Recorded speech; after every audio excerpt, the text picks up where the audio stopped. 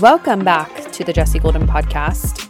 We are talking all about the ultimate fat loss techniques, how to ensure that you keep your fat loss results, and also keep a healthy relationship with food. Both, of course, very important if you're going to go through the trouble of losing the weight, which can be a pain in the ass, at least to some degree. You know, it's not as fun as just your maintenance lifestyle. Then why would we go through that if A, you're going to ruin your relationship with food, or B, you're not going to keep the damn results, right? Now, just as a reminder, if you are interested in having me by your side or you want the step-by-step guidance through the online course, doors to SLA open on January 22nd. It's the first time in a long time I'll be running it or offering it rather as a group program. You can do DIY or with a group, 4 months long. So excited to be walking side by side with those who decide to join me on the 4-month-long journey. So you can sign up for the wait list below. Doors are opening so soon, and we get started as a group on February 1st. Now let's go ahead and dive in. So the reason that I created SLA and just even started talking about sustainable fat loss is because I saw a lot of massive gaps in the industry, and it really has been a labor of love for me.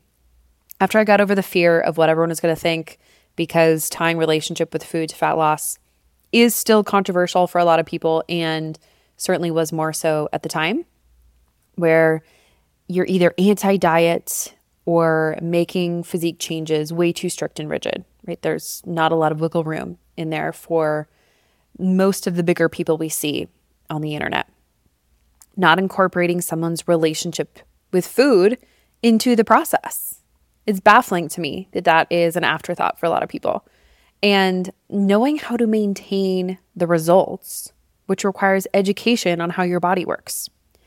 I personally don't want anyone to be reliant on me. I know some people get off on that. They love when people view them as a guru or put them on a pedestal. That makes my skin crawl. I don't want any grown adult to be reliant on me ever. Even in my group programs, I am your partner walking next to you. I am not above anyone. I don't want anyone to think that I have all the answers. I will guide you and I will give you the information that you need so that you can become your own leader in this process. That is always the end goal. I want you to be fully self-led once you have the information and what you need to focus on. And hell yes, I will walk side by side with you in my group programs. If you're a one-on-one client, I am right there next to you, but you are the one leading yourself. Okay, so it's a bit of a tangent, but I don't want women to be reliant on me. I want to give you the tools, the skills so that you can flourish and be empowered on your own. So how do we do that? Okay, what are these ultimate techniques that we want to focus on? Firstly, you want to start with the balanced baseline. So consistent, healthy habits, a lifestyle that you really enjoy and that allows you to feel nourished so that you're actually healthy, a positive relationship with food, and your biofeedback is already pretty good. So I don't expect perfection where people are feeling 100% all the time. But if you're coming in the door with your biofeedback in the toilet, you're not sleeping not because your sleep hygiene is poor. That would be a lifestyle habit, but just because your body's so stressed, really poor energy, cravings and appetite are all over the place, poor exercise performance, you're really moody, not a good time to go into a deficit, right? You want to focus on your health first. So once we have our balanced, what I like to call balanced baseline, that's your happy maintenance mode, understand that you can track. You can, but you do not have to. Okay, let me repeat that. You can track your food. You can even track certain elements of your progress if you want to. You don't have to step on the scale if you don't want to. I encourage most of my clients to, if they're fearful of the scale especially, to get over that so that they take their power back and you realize how chaotic it is during a deficit. That number is going to be all over the damn place. So you learn to look at it with a sense of detachment and a sense of humor. But when it comes to your food, the approach that you're taking with actually getting yourself into a deficit with food, you can track, but you certainly don't have to. And there are pros and cons to both approaches. Okay, so it's understanding and just having informed consent with the approach that you want to take. There are pros and cons of tracking. There are pros and cons of not tracking. And you can absolutely combine the two if you want to. This is the approach that I tend to take. I tend to be a rebel in almost every way in my life. If you tell me to do something, I immediately am going to want to do something else. I like to make things my own most of the time. So this is what I do. I check out I take little bits and pieces of things that are helpful and make it my own. So with tracking, of course, there can be more precision there. Now, the thing here that I find so interesting, and I'll be talking about this a little bit more by the time this episode goes live, I probably already will have, that yes, tracking can be more precise if you are tracking accurately. What I notice with people who are tracking versus not inside of SLA, my clients, is once you understand that you're accountable to yourself, it's a really important mindset shift and a sense of responsibility to carry into the process. Sometimes what I see with tracking is it's an offloading of responsibility. Saying, well, the app says that I did this. Meanwhile, you didn't track accurately. There's a bunch of other things that you ate that are not in the app. So we have this cognitive dissonance where you're saying, yeah, but the app says this, even though meanwhile you know that that wasn't fully accurate. Whereas if you're not tracking, you're having to pay more attention and be more accountable to yourself. Pulling the wool over your eyes, there's no other numbers you can look at and say, no, but see, I'm doing it because there's nothing else to point to. You either are or you aren't. The results are there or they're not. And you have to continue to make adjustments in order to see the results. So tracking can absolutely be more precise if you're accurately doing it. And it may not be suited to some people's psychology or simply their preferences. If you're not tracking, you need to be very mindful and honest with yourself about your behaviors. It goes back to that self-accountability. That's a really important part of that, of not tracking. Number 3, you can make the smallest changes possible to see results while still achieving your desired rate of weight loss. So typically that's 0.5 to 1% of your body weight per week for most people, not all. If you recall in the last podcast episode, I talked about how in research, the speed of your weight loss actually does not impact the rate of maintenance. Now, those numbers are pretty dismal anyway, because they're not using my approach, okay? Mind-body approach, focusing on the whole damn picture and taking your time, nailing your relationship with food first, healthy habits, mindset in check, understanding the way your body works. So understand for the specific type of woman that I work with, which comes from a oftentimes stressful relationship with food history, and they don't want to make changing their physique their whole world. They want to integrate it into their daily lives as smoothly, as seamlessly as possible, while still seeing the results. So a slower rate of weight loss is typically preferable there. Rapid fat loss approaches work well for some people, like I noted, but that's not the approach that I teach. And by rapid, I mean usually a deficit of 50% or more. And Martin McDonald, he is based out of the UK. He talks a lot about rapid fat loss approaches. So if you're interested in learning more about that, or you feel like that approach is better for you, then go ahead and check that out. But that's not the approach that I teach, given the type of clients that I work with. So anywhere from 10 to 30% in terms of a deficit usually works well, depending on a whole slew of factors. Okay, including your diet history, stress levels, how adaptive your metabolism is, and more. Now, we want to ensure, and this is a big one, that you're being really fucking consistent before we make changes. So often I hear, I'm in a plateau, when once I drill into what things have been going on with them in terms of their weekends, in terms of little meals out here and there where they haven't been consistent.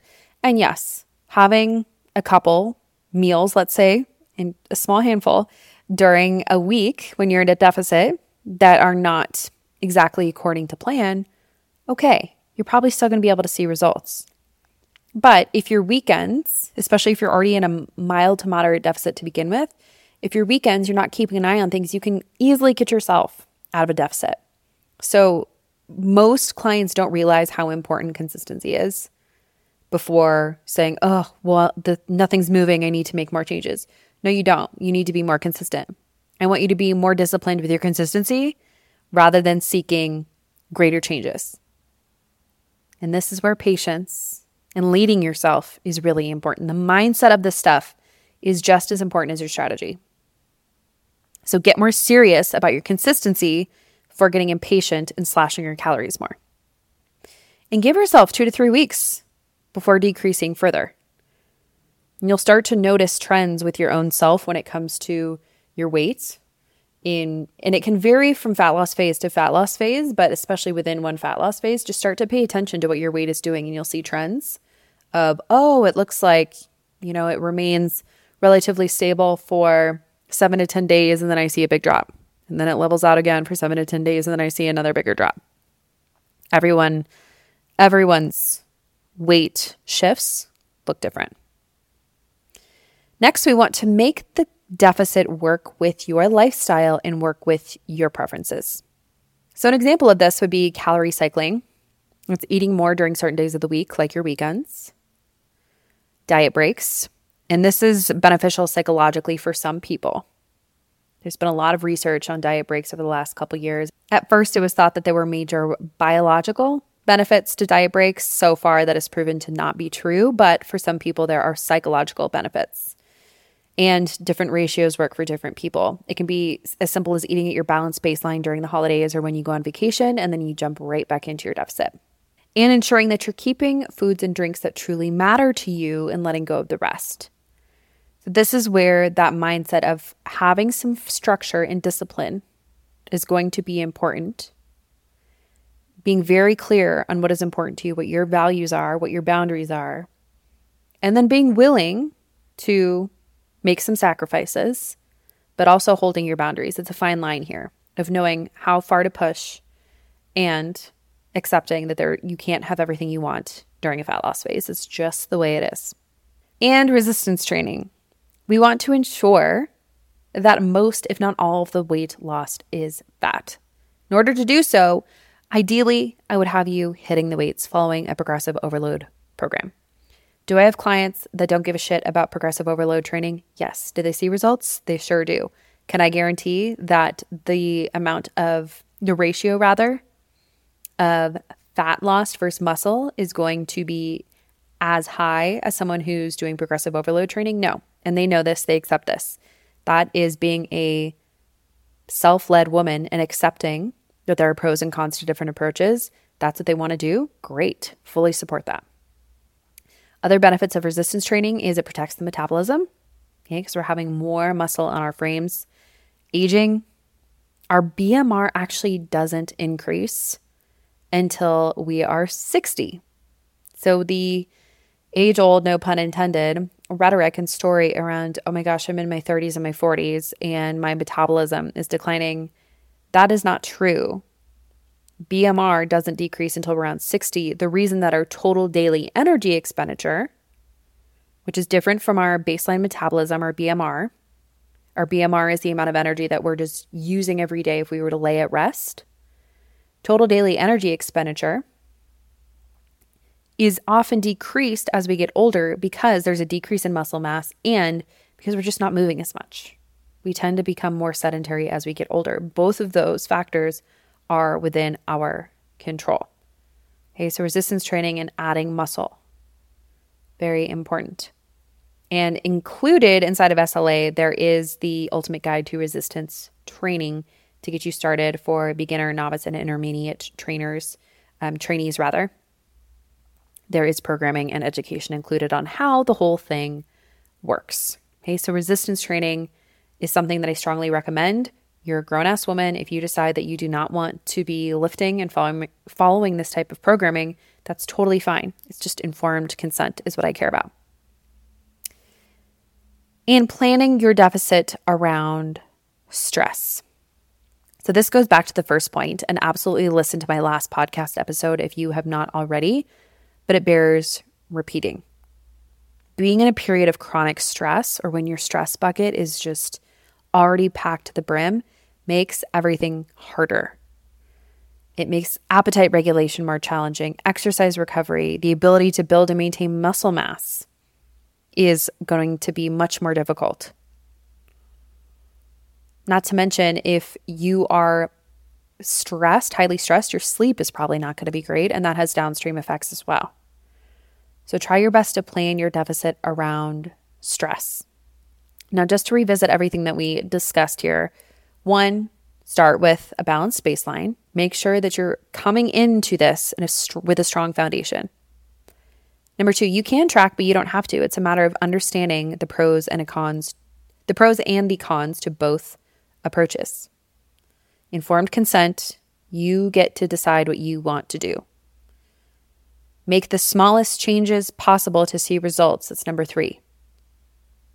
For those who have a history with an unfortunate negative relationship with food, aka me and all the clients that I work with, this is typically the best approach. Okay, so practicing patience and focusing on your mindset and protecting your relationship with food, this is going to be a really important partner in that process. Number 4 is ensuring that you're actually being consistent for making changes. I want you to get more serious about your consistency before you start to get serious about making changes. You don't need anything more extreme. You just need more focus and execution. It's not fun always, but just whenever you're stuck in that phase of, I feel like nothing's happening, just say, okay, do I want to get this over with here? Let's just get this done with, so that in 2-3 months, I can look back and say, woof, I'm so glad I gave that my all. I'm so glad I was consistent and focused. Number 5, make the deficit work with your lifestyle and your preferences. Okay, customize it to you. It doesn't have to be black and white. If there's anything I get across to you, there are so many different ways to skin a cat when it comes to fat loss. Most people are drilling home, you have to do it my way. I loathe that. To me, that's gatekeeping. That's acting like there's some special formula for changing your body. There are so many different ways that you can do it, and I want you to customize it to you so that this stands the test of time, so that you know how many options you have and you can adjust and tailor things to you and your lifestyle as your lifestyle shifts, as your body shifts, as your priorities and preferences shift throughout your life. I want you to have this information forever so that you're never left to be a victim again to bullshit. I want to create a community of so many strong women who just own their bodies, their health journey, their choices, because they feel so deeply empowered with everything that they know. Okay. Number 6, resistance train. You don't have to, but I strongly recommend it.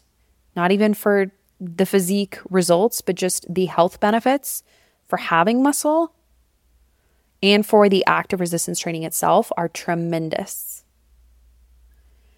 And number 7, plan your deficit around your stress. Again, revisit my last podcast episode. I go into this a little bit more deeply when it comes to the impact that chronic stress has on the metabolism and why it's so important for you to understand. So that is all for today. Reminder doors are opening for SLA on the 22nd, and we start as a group on February 1st. I would love to have you. If you feel that you are ready, you can go ahead and take the quiz that I have linked below to see what course or what resource of mine will be best for you depending on where you are in your journey. And if that is SLA, I can't wait to see you inside when the doors open on the 22nd. As always, my DMs are open over on Instagram. If you have any questions, you want to make sure that SLA or another approach is right for you, go ahead and drop me a line in there. And I would be more than happy to discuss it with you. Sending you all the love. I will see you in the next episode.